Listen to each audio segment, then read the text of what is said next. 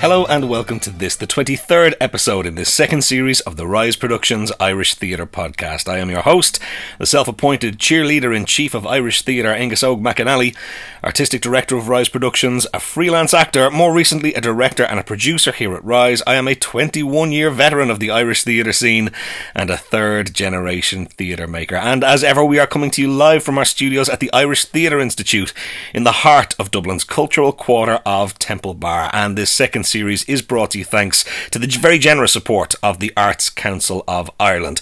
And because of that support, each week we bring you these conversations absolutely free of charge. We've promised that we won't ever charge for these podcasts, but we are looking for you to put your money where your mouth is and put your money into Irish theatre. The whole ethos behind this podcast is to support, promote and celebrate all that is great about Irish theatre. And as we tell you each week, the simplest way to go and do that is just to go and buy yourself some theatre tickets. And there's some incredible work on out there at the moment, up and down the length and breadth of the country.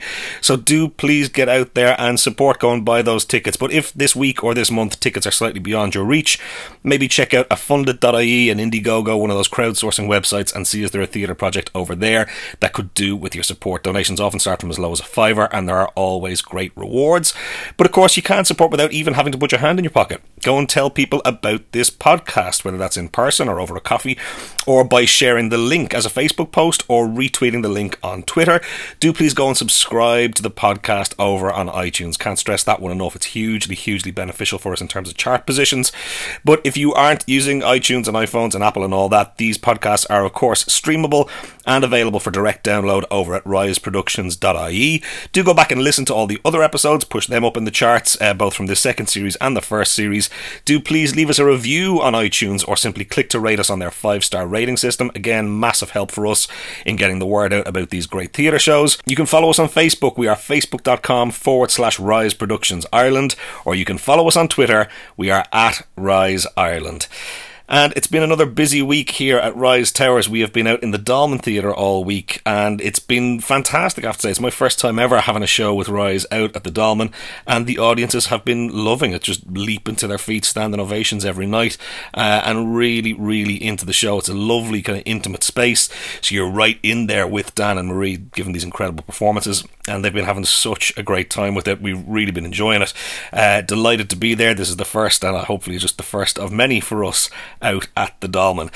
And so that brings us to our guest this week, who is none other than the brilliant Laura Honan, a woman of many diverse skills, and the real powerhouse behind the phenomenon that is Theatre Upstairs. I mean, Theatre Upstairs has been such a crucial and influential engine in the world of Irish theatre for nearly a decade now, particularly at a time when getting new work produced has been phenomenally difficult, and these guys have, in their madness, have decided, okay, well, we're just going to do world premieres of all the stuff we do will be a world premiere, which is brave and ballsy, terrifying too, but they've been pulling it off with remarkable success, and Laura is absolutely at the heart of driving all that ahead.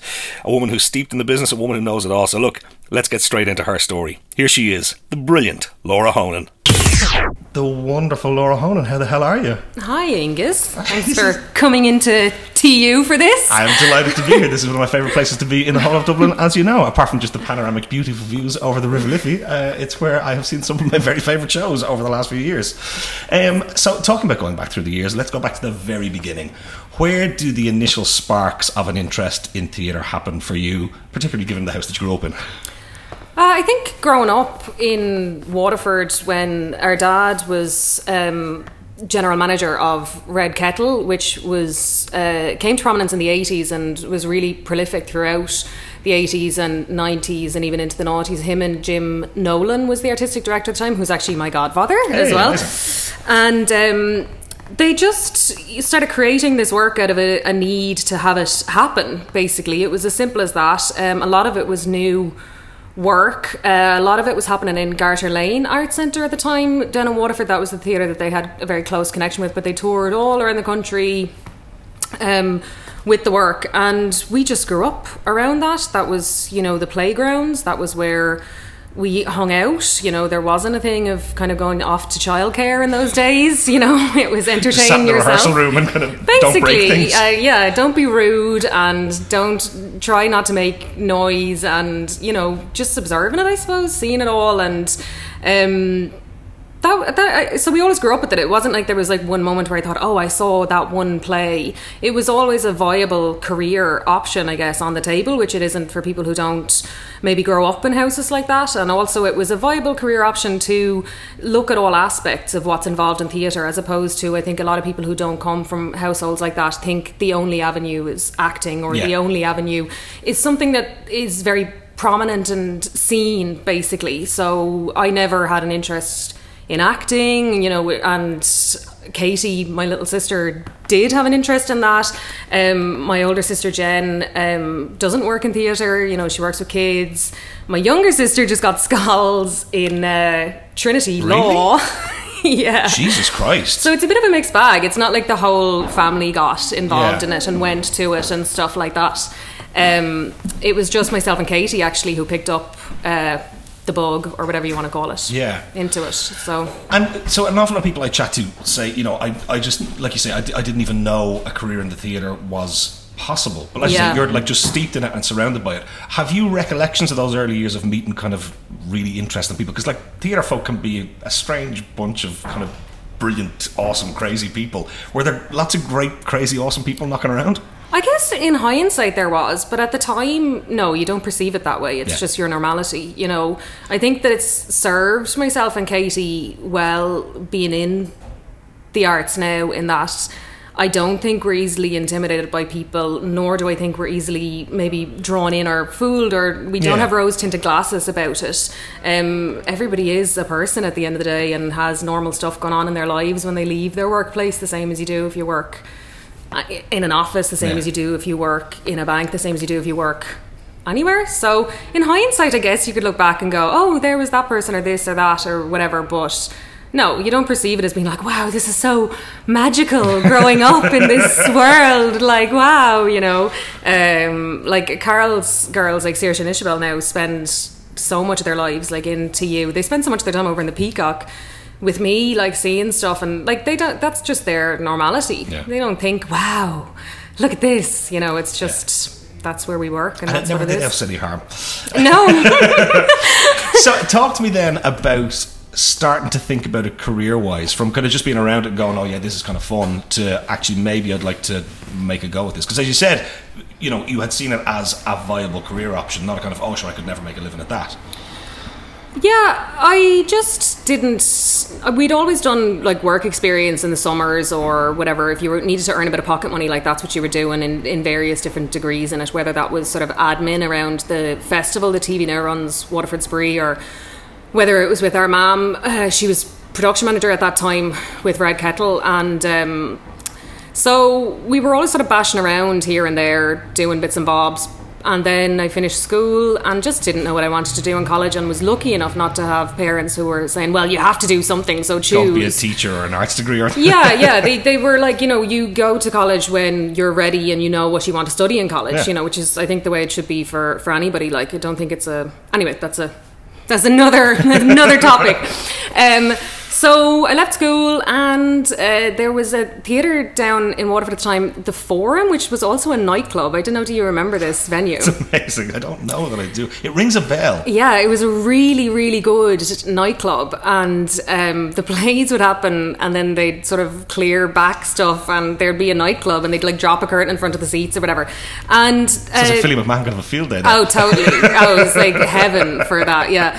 And basically they just liked having big lighting shows and stuff, because they had big dance acts, and obviously with the dance act the design around the act is so huge as opposed to just lights up on a band, you know.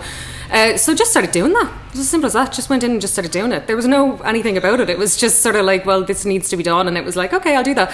And then from being in the Forum, sort of doing what I thought was a summer job, just doing these lights for DJs and stuff, Andy Cummins wandered in one day, and he's my now brother-in-law's best friend, and they have been best friends forever. And he was doing the relight on a show, and it was a theatre show, and he just said, do you want to start basically learning how to do this. And then I was like, yeah.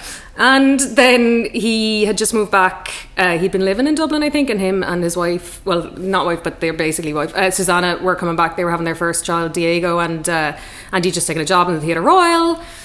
And so I started working as a lighting technician with him then in the Theatre Royal, and that's then when my now brother-in-law, not at the time brother-in-law, John came home, John Grob, who is an excellent stage manager, and he started saying, well, do you want to learn how to stage manage? And I was like, yeah, okay. And, you know, it was just one thing after the other. Like, you know, they were always like, as many strings to your bow as you have, the more work you'll have. And I was just really enjoying it and just having the absolute crack, like as you always do in those early days when nothing matters. Nothing matters. So tell me about what it was like picking up those new skills, and so what did you kind of find you took to easily, or what were challenges, or what did you find was kind of like a nice kind of creative output for you? I never took to sound. Okay. And everything else I took to, I think I just put it that way. Yeah. I just never took to... A guy called Jamie Beamish, who's actually a brilliant actor and sound designer as well, he actually gave me a Mac when I was only maybe like 18 and started showing me how to use QLab, and that's the first time that I started being interested in sound, because it was more about the design aspect of it. I still have no proper comprehension of the sound side of sound design, but I'd have a good idea now at this point about the music design of sound design and stuff like that. Like recently did the music for Murder Crows and stuff, so now I'd have a good aspect of that, but I still, if you gave me 2 speakers and some cables and a desk, I would really struggle to hook that up, which is pitiful, really, after so many years working as a technician in theatre. But the rest of it, I took to pretty easily. I like to be organised. So the stage management, I took to like a duck to water. See, that's the thing. That's where it would kill me. I'm the least organised man in the world. Yeah. And because it's one of those How things is that the case when you do? I know. That can't be a real thing. Trust me, it is. This is my life. It involves a lot of 2 a.m. finishes. So that thing of, it's one of those things where, for something like you talk about performing, it's for some people, it's just not for other people. But equally, stage management is for some people, and it's really not for other people. And it's funny when you see people trying to do it who it's not for, because there's aspects of it that like you might be for, but you're not for the other aspects of it. Because there's so many strings to the bow of like amazing stage. I mean, you had Tara doing one of these, and like, hello, I mean, my God, Tara Furlong, stage management, like, talk about meant to be doing what you ended up doing, like, and she's someone who has all those strings to the bow of what she does and does them, and it has achieved excellence in that, and so there's some people who they're really great at like maybe one part of it, but they're so they're great at like maybe the admin side of it, but they're not great at maybe like developing the relationships with the creatives on board on it, which is so important to facilitate the conversations that can cause big problems. So there's just so many strings to it that I think is interesting about it as a career. Do you think it's the one area that even maybe people quite involved in the business don't realise how significant, how important it is for a successful show? I don't know. I mean, I'd find it hard to think that people involved in theatre couldn't comprehend how important even diva actors, that was. Maybe they don't acknowledge it, but I would find it hard to believe that you could not know. It's kind of like people who don't believe certain things. I was talking to someone yesterday, this is such a segue, but like I was talking to someone yesterday about the Kardashians, because we were talking about Thomas Game Byrne's new play. Course.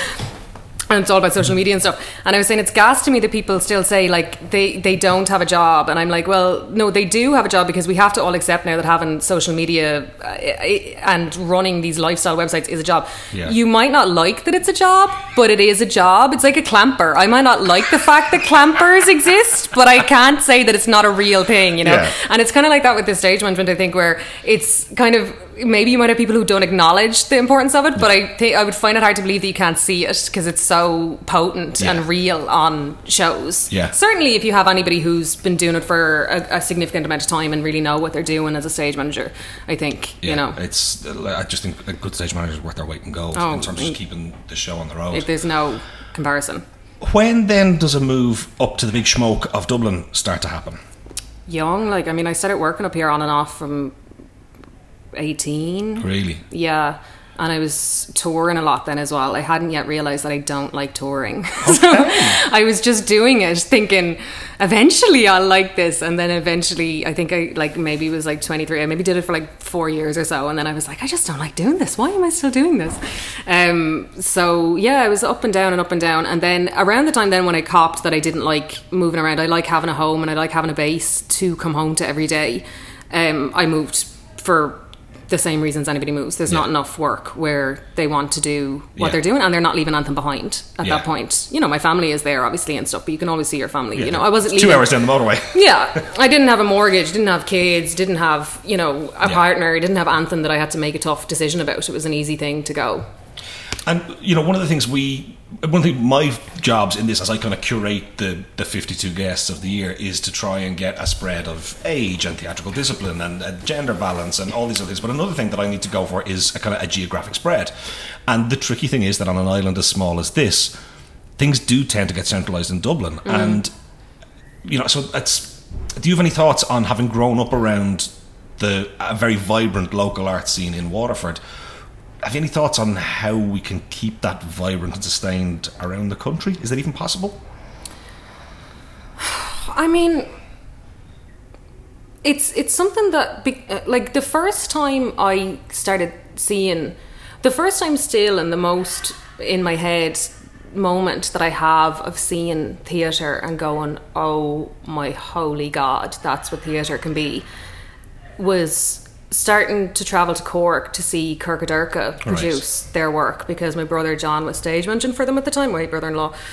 And I just, still to this day, my mind is blown as to the quality of work that Pat Kiernan and Finn, and even their collaborators they're always with, Paul and Mel and everybody, the level of work is astounding that they produce, and early days was the ones that I was seeing was things like Wojciech with DP and Rory and stuff, and just going across this island, and the Hairy Ape with Peter Gowan, and just walking into this room and have a big shutter pull back in a warehouse and seeing genuine real to scale furnaces that would be under a ship in front of you, with 20 huge guys running between a pile of coal that's the size of theatre upstairs and up and into the furnace. And you're just, even still now, having travelled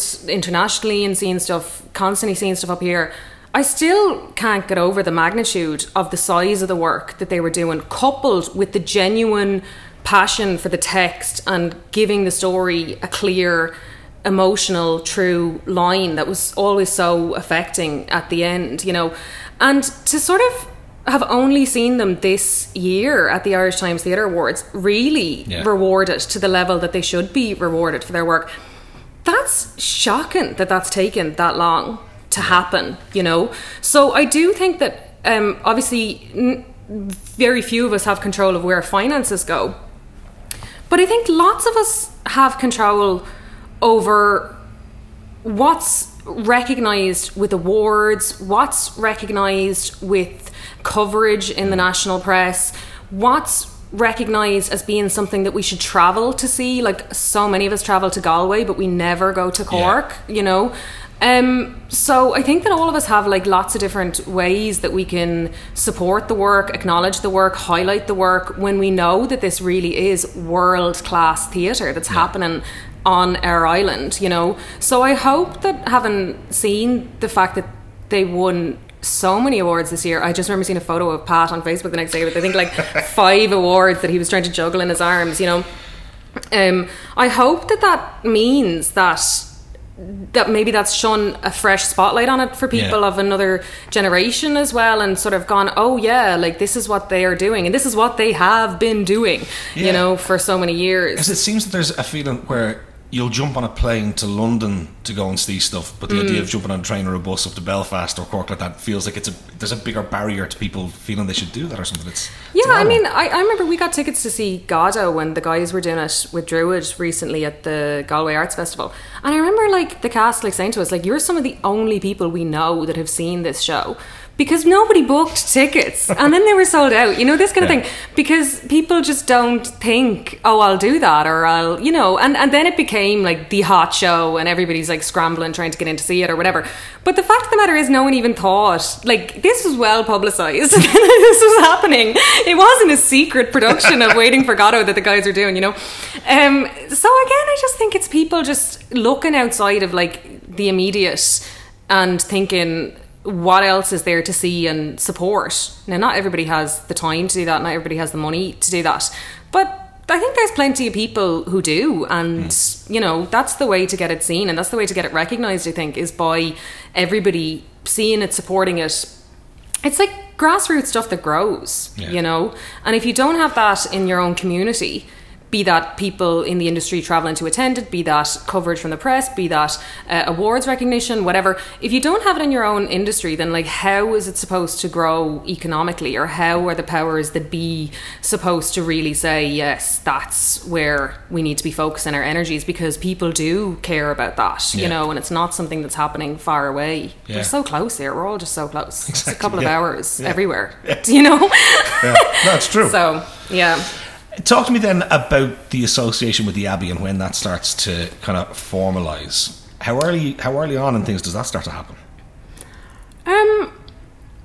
It started to happen pretty soon after I got to Dublin. I think I was only here, maybe I'd only moved like 3 months or something, which is just, you know, it's like, can I say fuck? Yeah, you can say whatever the fuck you want. It's like, fuck off, you know? Oh, you were here for a month or whatever, like, and then you were like in the Abbey, whatever. I met Kevin McFadden, who runs the Lighting and Sound department. The Lear hadn't opened yet, and but the dance festival was on, and the dance festival was happening in the Lear, one of the Lear studios. He was down there designing the show. I met him. He just said, "Do you want to come in the show next week?" He said it was Silent by Pat Kinavan. Okay, not a bad place to start. And he said, you know, it'll just be myself, like I'm doing the redesign for it really in the Peacock space. It'll just be me and you know, small theatre, whatever. I've been to see lots of shows in the Peacock. Yeah. And I got in the stage door, you know, you're walking there to the Abbey on the first day, you know, and as much as you say you don't care and blah, blah, blah, whatever, when you're walking, I remember having the same conversation with Katie when she was doing Let the Right One In. Then when you start to walk there all of a sudden to go to work, you do get this weird thing of like, why am I nervous to go to work, to do what I always do in work? Now, in fairness, Katie wasn't going to do what she was always doing, as eventually people saw what she did on the stage with Eli.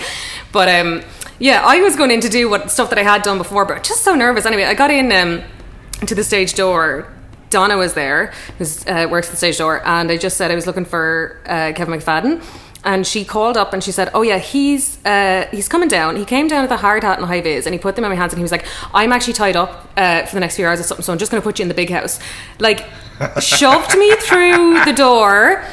The fit up for the house, which you were in, is happening.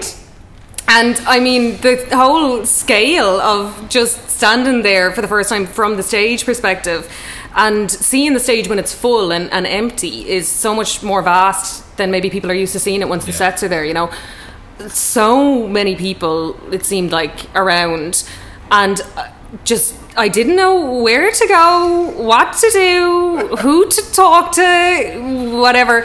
And was introduced to Dave Carpenter, who's the dep in there, and he said, right, I'll put you with Owen Byrne, who I think most people in theatre know at this point.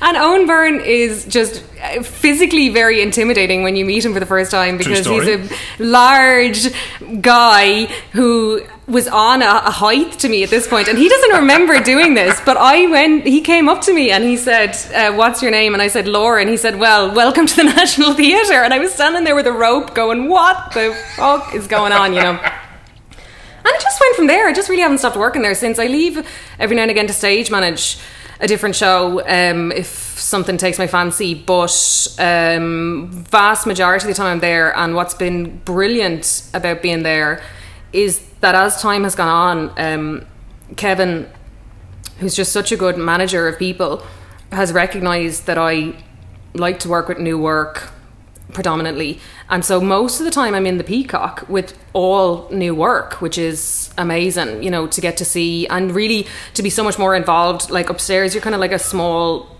cog in a huge machine, you know, and downstairs you're much more involved with everybody. Everybody's much more of a team together, you know. You can be upstairs in a show and you might not meet someone from the one day from today dot, and you've been on that show together for 3 months, you know. When Carl's in there and shows, we have to arrange to meet somewhere in the building to say hello to one another, because it's so vast that you could just not see each other from one to the other. But I think just to sort of say, it probably seems like I'm like scattered or very unfocused in terms of, so you kind of are a creative director in Theatre Upstairs, and you're kind of a freelance stage manager, and you kind of work as a lighting technician in the Abbey.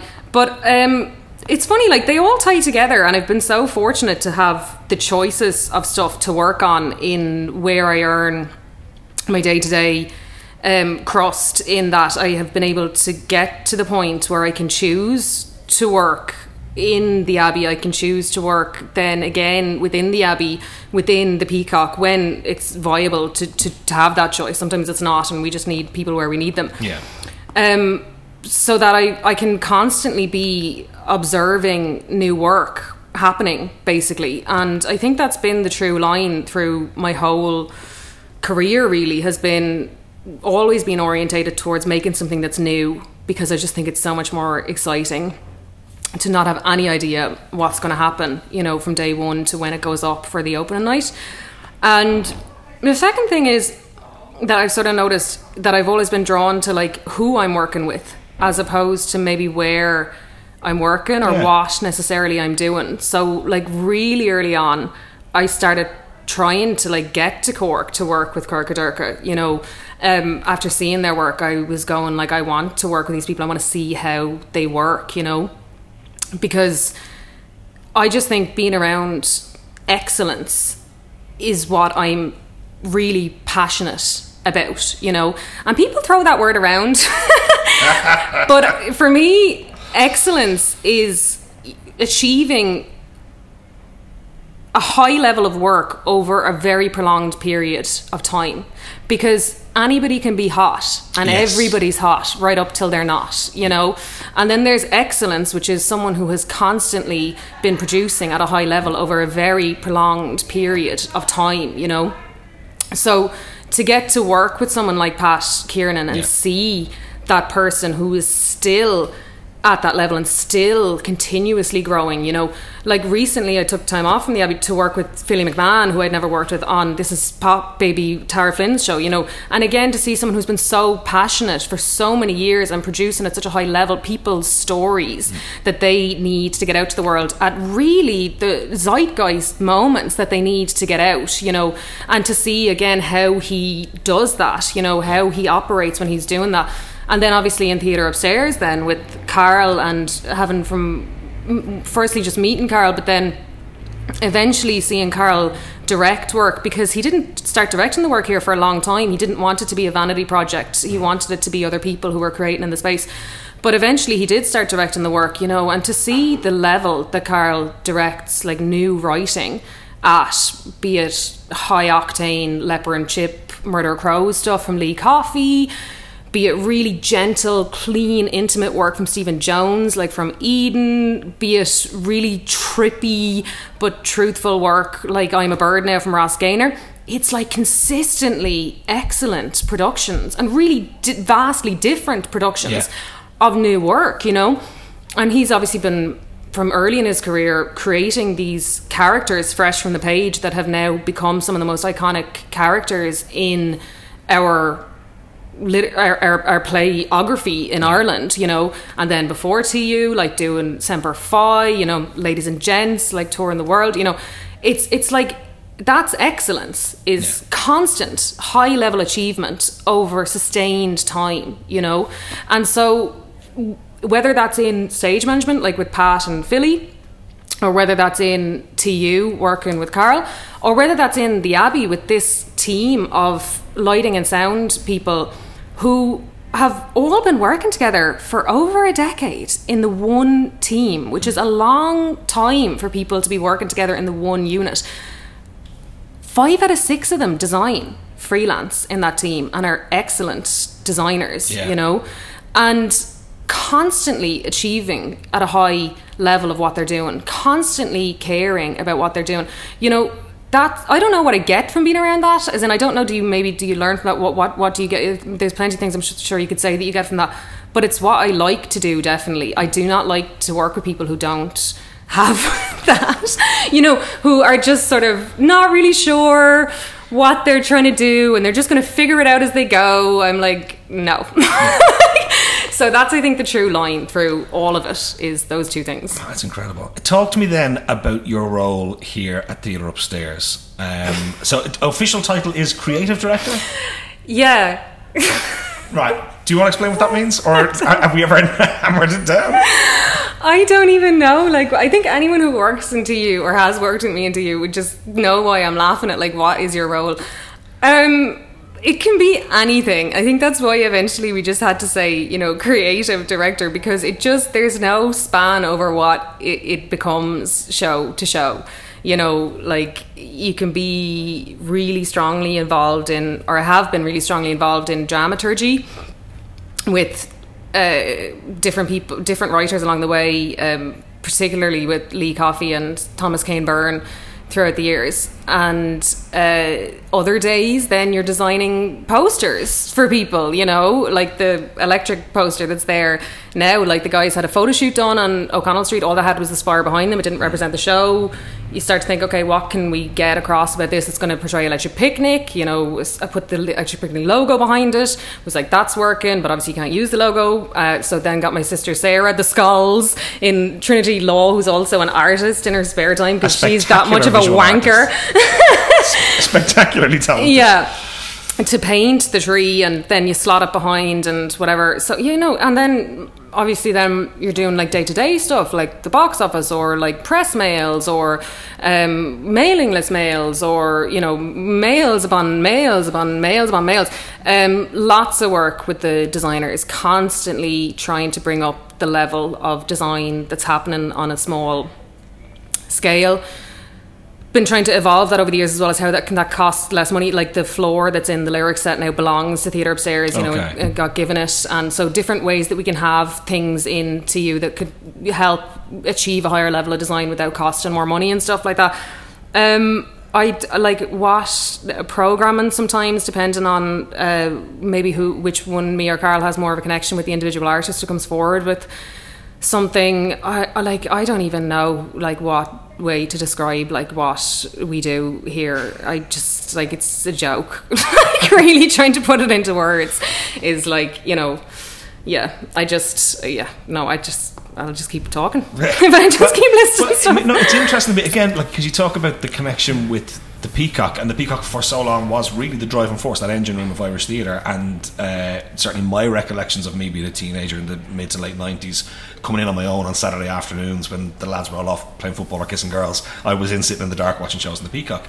And it feels like in kind of over the last decade, which was the lost decade in many respects for the country as a whole, I don't just mean for Irish theatre, as a home and as a driving force for new writing, Theatre Upstairs kind of grabbed the ball and ran with it when no one else could or would.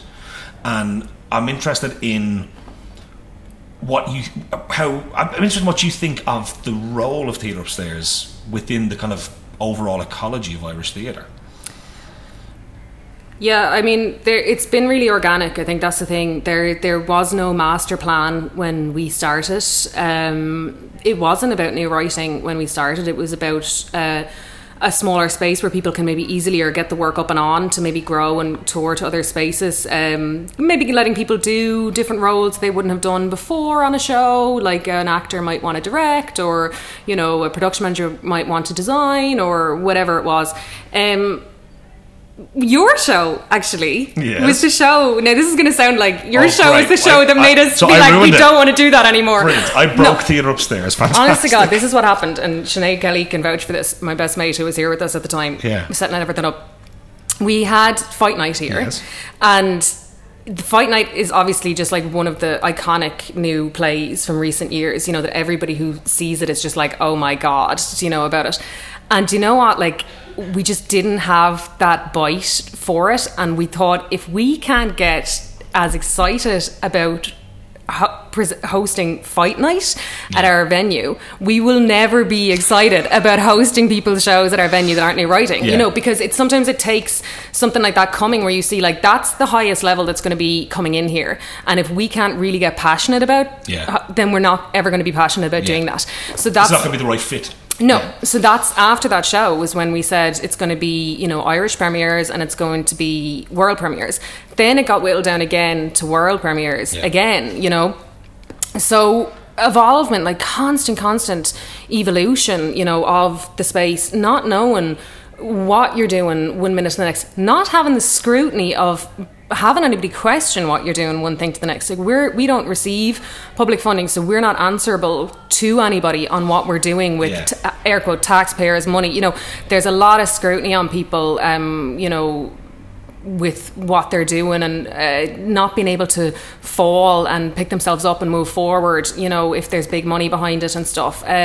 Lots of scrutiny on that. So I think not having those chains around us has definitely allowed us to try stuff, see what sticks, see what doesn't stick, see what works, see what doesn't work, keep moving forward and not be answerable to someone who really shouldn't have a say in what you're doing, like creatively, you know, in something in the first place, and not knowing that sometimes the best stuff comes from falling and making those mistakes and picking yourself back up and moving forward again, you know.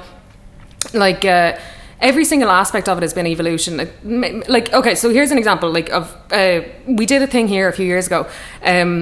We did a residency in Theatre Upstairs where we thought we'll get like one company to do 3 shows, you know, and the idea was to pick a company who were just a team and a real company. It wasn't like one person, you know, it was a core company, and that they would produce 3 shows throughout the year. So the first company that did that was Sickle Moon Productions, and previous to this they'd done Conversations with the Coverman by Ian McEwan at Theatre Upstairs, which wasn't a world premiere. I don't think it was an Irish premiere because I think Carl did it with DP years ago. Really? Somewhere, I think. Okay, maybe. Or did it somewhere else or something, because I think Ned Dennehy did Butterflies. Okay. Someone else did Coverman. Anyway, Carl can clarify that. But and then they did Dr. Jekyll and Mr. Hyde, which was an adaptation that they did. So basically, we put forward this idea, doing the residency, doing the 3 shows. But what happened as the year went on is they wrote all 3 plays themselves. They didn't collaborate with writers outside of them. Now, that was brilliant to see them obviously express themselves and cut their teeth so hard and fast, you know, in terms of like cracking what that was. And like, I mean, obviously, you know, Jesus, look at them now and the writing that they're producing. Do you know what I mean? They learned hard, they learned fast, and they ran hard at it, you know. And what they did was just phenomenal work throughout the year. I mean, real, honest to God, you know, work that they produced and the whole company produced, you know, Steve Murray and like Nicola Burke and like Christina Byrne and Owen Carrick and Aoife Feely, you know, all of them as a team together. But the next year going into it, we sort of explicitly outlined further. Now at the end of that year we said, we didn't expect you to sort of write them all yourselves, and they were like, what? And they were like, no, why would we think that you would write all 3 plays yourselves? Like, what? And they were like, oh, you know, it was one of those moments where you think this is the difference between like sort of running at stuff with no funding and just, you know, trying and seeing what sticks, as opposed to having like months and years running into stuff. So the next year, with Fast Intent, we like further explicitly outlined that it's not to be all written by the one person or even a duo, because with all the best talent in the world, that's a lot of new plays, you know. But what happened again is the 2 members of the company ended up writing each of the plays. You know, Ger Adlam did the first, and then Ger Adlam and Nessa Matthews did the second, and then Nessa Matthews did the third, and Sarah Finlay directed all of them. And at the end of the year, I said to Sarah, how did she end up doing that? Because they were so adamant that they weren't going to do that going into it. They were really because they'd been running our readers group here for years. They were adamant they weren't going to do that, you know. And she said, well, you know what, it's just a phenomenal amount of work to produce these 3 plays in a year, and really what we want to do is obviously showcase the actors that are in our company, you know, which is Nessa Matthews and Jared Adlam. And the way in which that was organically, we felt we could really achieve that was by bringing it from the page to the stage, so that we could get them the roles that we wanted them to be seen doing, you know. which makes total sense, you know. But we were like, that's it then for the residency, because it makes perfect sense for the company to do that, but it doesn't necessarily make perfect sense for a way in which to produce new plays, you know. And that's something, an example of something that even you have to listen to people, you know, and you have to go, okay, if these people can't achieve this and are saying this is really hard and this was really tough, you know, and these people are like so high level and so hard work and whatever, then who's going to be able to do it? Do you know? But I think then on the other hand, then sometimes you meet people and you kind of go, there's no right way to write a play, you know, there really is not. And that's something that I've really learned in here, looking and throughout the years, between like recently, like with Thomas Kane Byrne sort of like bursting into the theatre scene. As only TKB can. And watching him like organically edit that text, like right through previews, was changing huge chunks of that text, and is now nominated for obviously a Stuart Parker Award for that text, you know, versus a Katrina Daly, who when you hear first reading of that, every fucking syllable of that writing has been worked on, has been honed, is there in its place, you know, it's not going anywhere, or not unless it's for an extremely good reason, you know. And again, like an Irish Times Theatre Award nominee, you know, so there's no way where I would say that's how you write a play. Do you know what I mean? There's just not, like, and that's something that was a big learning curve, because I think at first you think that there is, I think everybody thinks that there is, like, oh, we'll crack the way to do it, and there's not a way to do it, there's your way to do it, you know. Now, having spoken of the benefits of not being answerable to Arts Council funding or whatever else, if they came along in the morning and had 150 grand of a programming grant, would that be something you guys would jump at, or how much of a trade-off would it be? Yeah, I mean, I was in the Peacock recently with David Horan. He was doing, him and Iseult were doing Class in there, which is class, as everybody knows. And Dave just came in early one day, and I was there working through lunch, whatever, and we were just chatting. And he was asking me that. He's so kind with his time, you know. He was in the middle of doing a tech, and he was in the middle of rehearsing something else, but he stopped and talked for like 30 or 40 minutes about this. Just asking exactly what you're asking now. What's the benefits and what's the payoff? And also giving really nice advice of saying, well, you know, if you don't go for this while you have this niche thing that you're doing, what's going to stop someone else from 6 months from now only doing like 6 months work and then putting it in, and then all of a sudden the niche that you have that you're doing is gone, and that's already being funded, so why are we going to fund you to do the same thing, you know? And that's a valid intelligent question, David. I'd like to see someone try to get up to you guys' pace in 6 months, I think. But like, yeah, so no, I mean, I think it's something that eventually does have to happen. That's all I have to say about that. Eventually it's something that does have to happen. We haven't done it just yet. I am considering it. You know, there's a deadline in September for, you know, strategic funding, and I am looking at it and I am considering it. But no, we haven't bitten the bullet yet, and we haven't done it yet. You know, David made a really good point when he was chatting to me that day. He was like, you know, obviously what you'd be going for to start with is a small amount of money. And he said, but you know what, when you've got a small amount of money that's realistically a small amount of money to do 10 productions a year, all of a sudden it's like you're minted, do you know? And it changes the whole dynamic as well of people coming into the space and how they operate with you and how they work with you and whatever. So, you know, there's a lot of degrees to it. There's a lot of things to consider about it, but it does need to happen. It does need to happen. It's just finding the real want to do it and not just doing it because it has to happen. Well, you have to do it because you have to do it. You know, when we do it, I want to do it because we want to do it, and because we know clearly what we're asking for and what exactly we would use what we're asking for. Not just like, oh, here's 10 or 15 grand. Blah, free money. Free money, you know. What does that then get used for? Exactly, you know. A lot of questions. Talk to me then, as you look back on things, what are you most proud of? And I don't necessarily just mean like an individual show or whatever, but it can be that. I'm not proud of any of the shows. No. No. What am I most proud of? The artists that have come out of here, for sure. Like, without a question even in my head about what we've achieved, what's been the point of what we are. People look at it and they think it's about new writing, and it is about new writing, obviously, and it's about new plays. What's the real value of it? The real value of it is the artists that have come out of college not knowing what to do, where to go, how to do it, how to believe in themselves to do it, how to have a chance to do it, and seeing, you know, just the level of people that have done their debut plays here, or did so much of their work here in formative years as artists before moving on.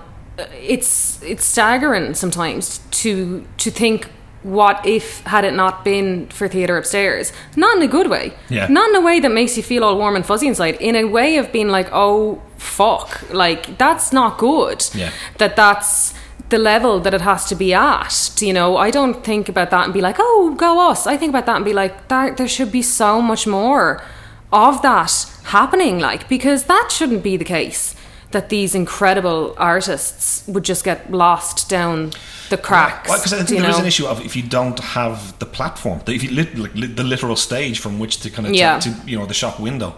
I mean, you know, you think about the likes of the Kate Gilmores of the world, who kind of found a home here early on and exploded onto the scene. You know, without the opportunity to show the world what you could do here, you know, is the potential that someone that of a talent that great could slip through the cracks? Otherwise, you know, I mean, like, it's a scary prospect. And it's the prospect. You know, you never know. You can never know. It's all hypotheticals.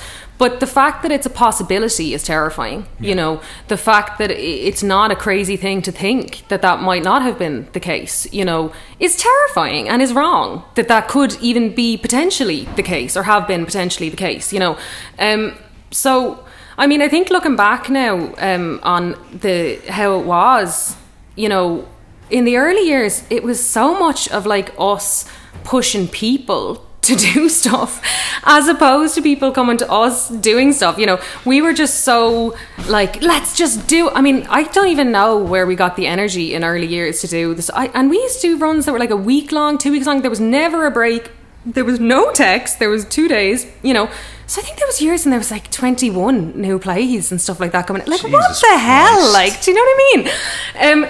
So that was just us being like, just get the work out there, get the artists like seen, and keep it going and keep it lit. And, you know, I mean, Jesus, I mean, it created like a very manic, frenzied energy around the space, for sure, that in one way you get moments like looking at Kate over like a 6-month period in maybe 2014 or 2013, doing her first musical with Lawrence Falconer, but that she wrote and was in A Picture of Us, then writing Stella Full of Storms, which went on to win the Oscar Wilde for Best New Play as well, then performing in the one-woman show Petals, which went on to be nominated for Best New Play, while she was on tour with Little Gem. That was July to December of that year that's what she was doing. Do you know what I mean? And that was like consistently high level shit that she was coming out with, like, you know. So in one way, you know, going go can produce like magic moments like that. And then in other ways, it was almost like, I think about it as being like sort of what I imagine like the Factory was with Andy Warhol, where on one hand there's all this creative energy there, and on the other hand it becomes a lot for everyone involved, you know, because you're creating together and you're drinking together, and you know, you're go, and every line is blurred between, you know, friendship and work and everything, you know, in between, and you just suddenly kind of realize that, are you looking at the play? Yeah. Are you looking at that one production with all of your attention at that moment in time? Or are you looking at just going? You know, in some ways the going, it served again in people evolving fast, and you know, that's brilliant. But it would be great to be able to feel like that. Hopefully now we're closer to maybe still achieving, giving people platforms, but also that it's not go all the time. That people are coming to us and saying, I want to put this on, and this is the timeline that I feel comfortable putting it on in. And now they have 4 days to tech shows here, which is really long, obviously. It certainly is.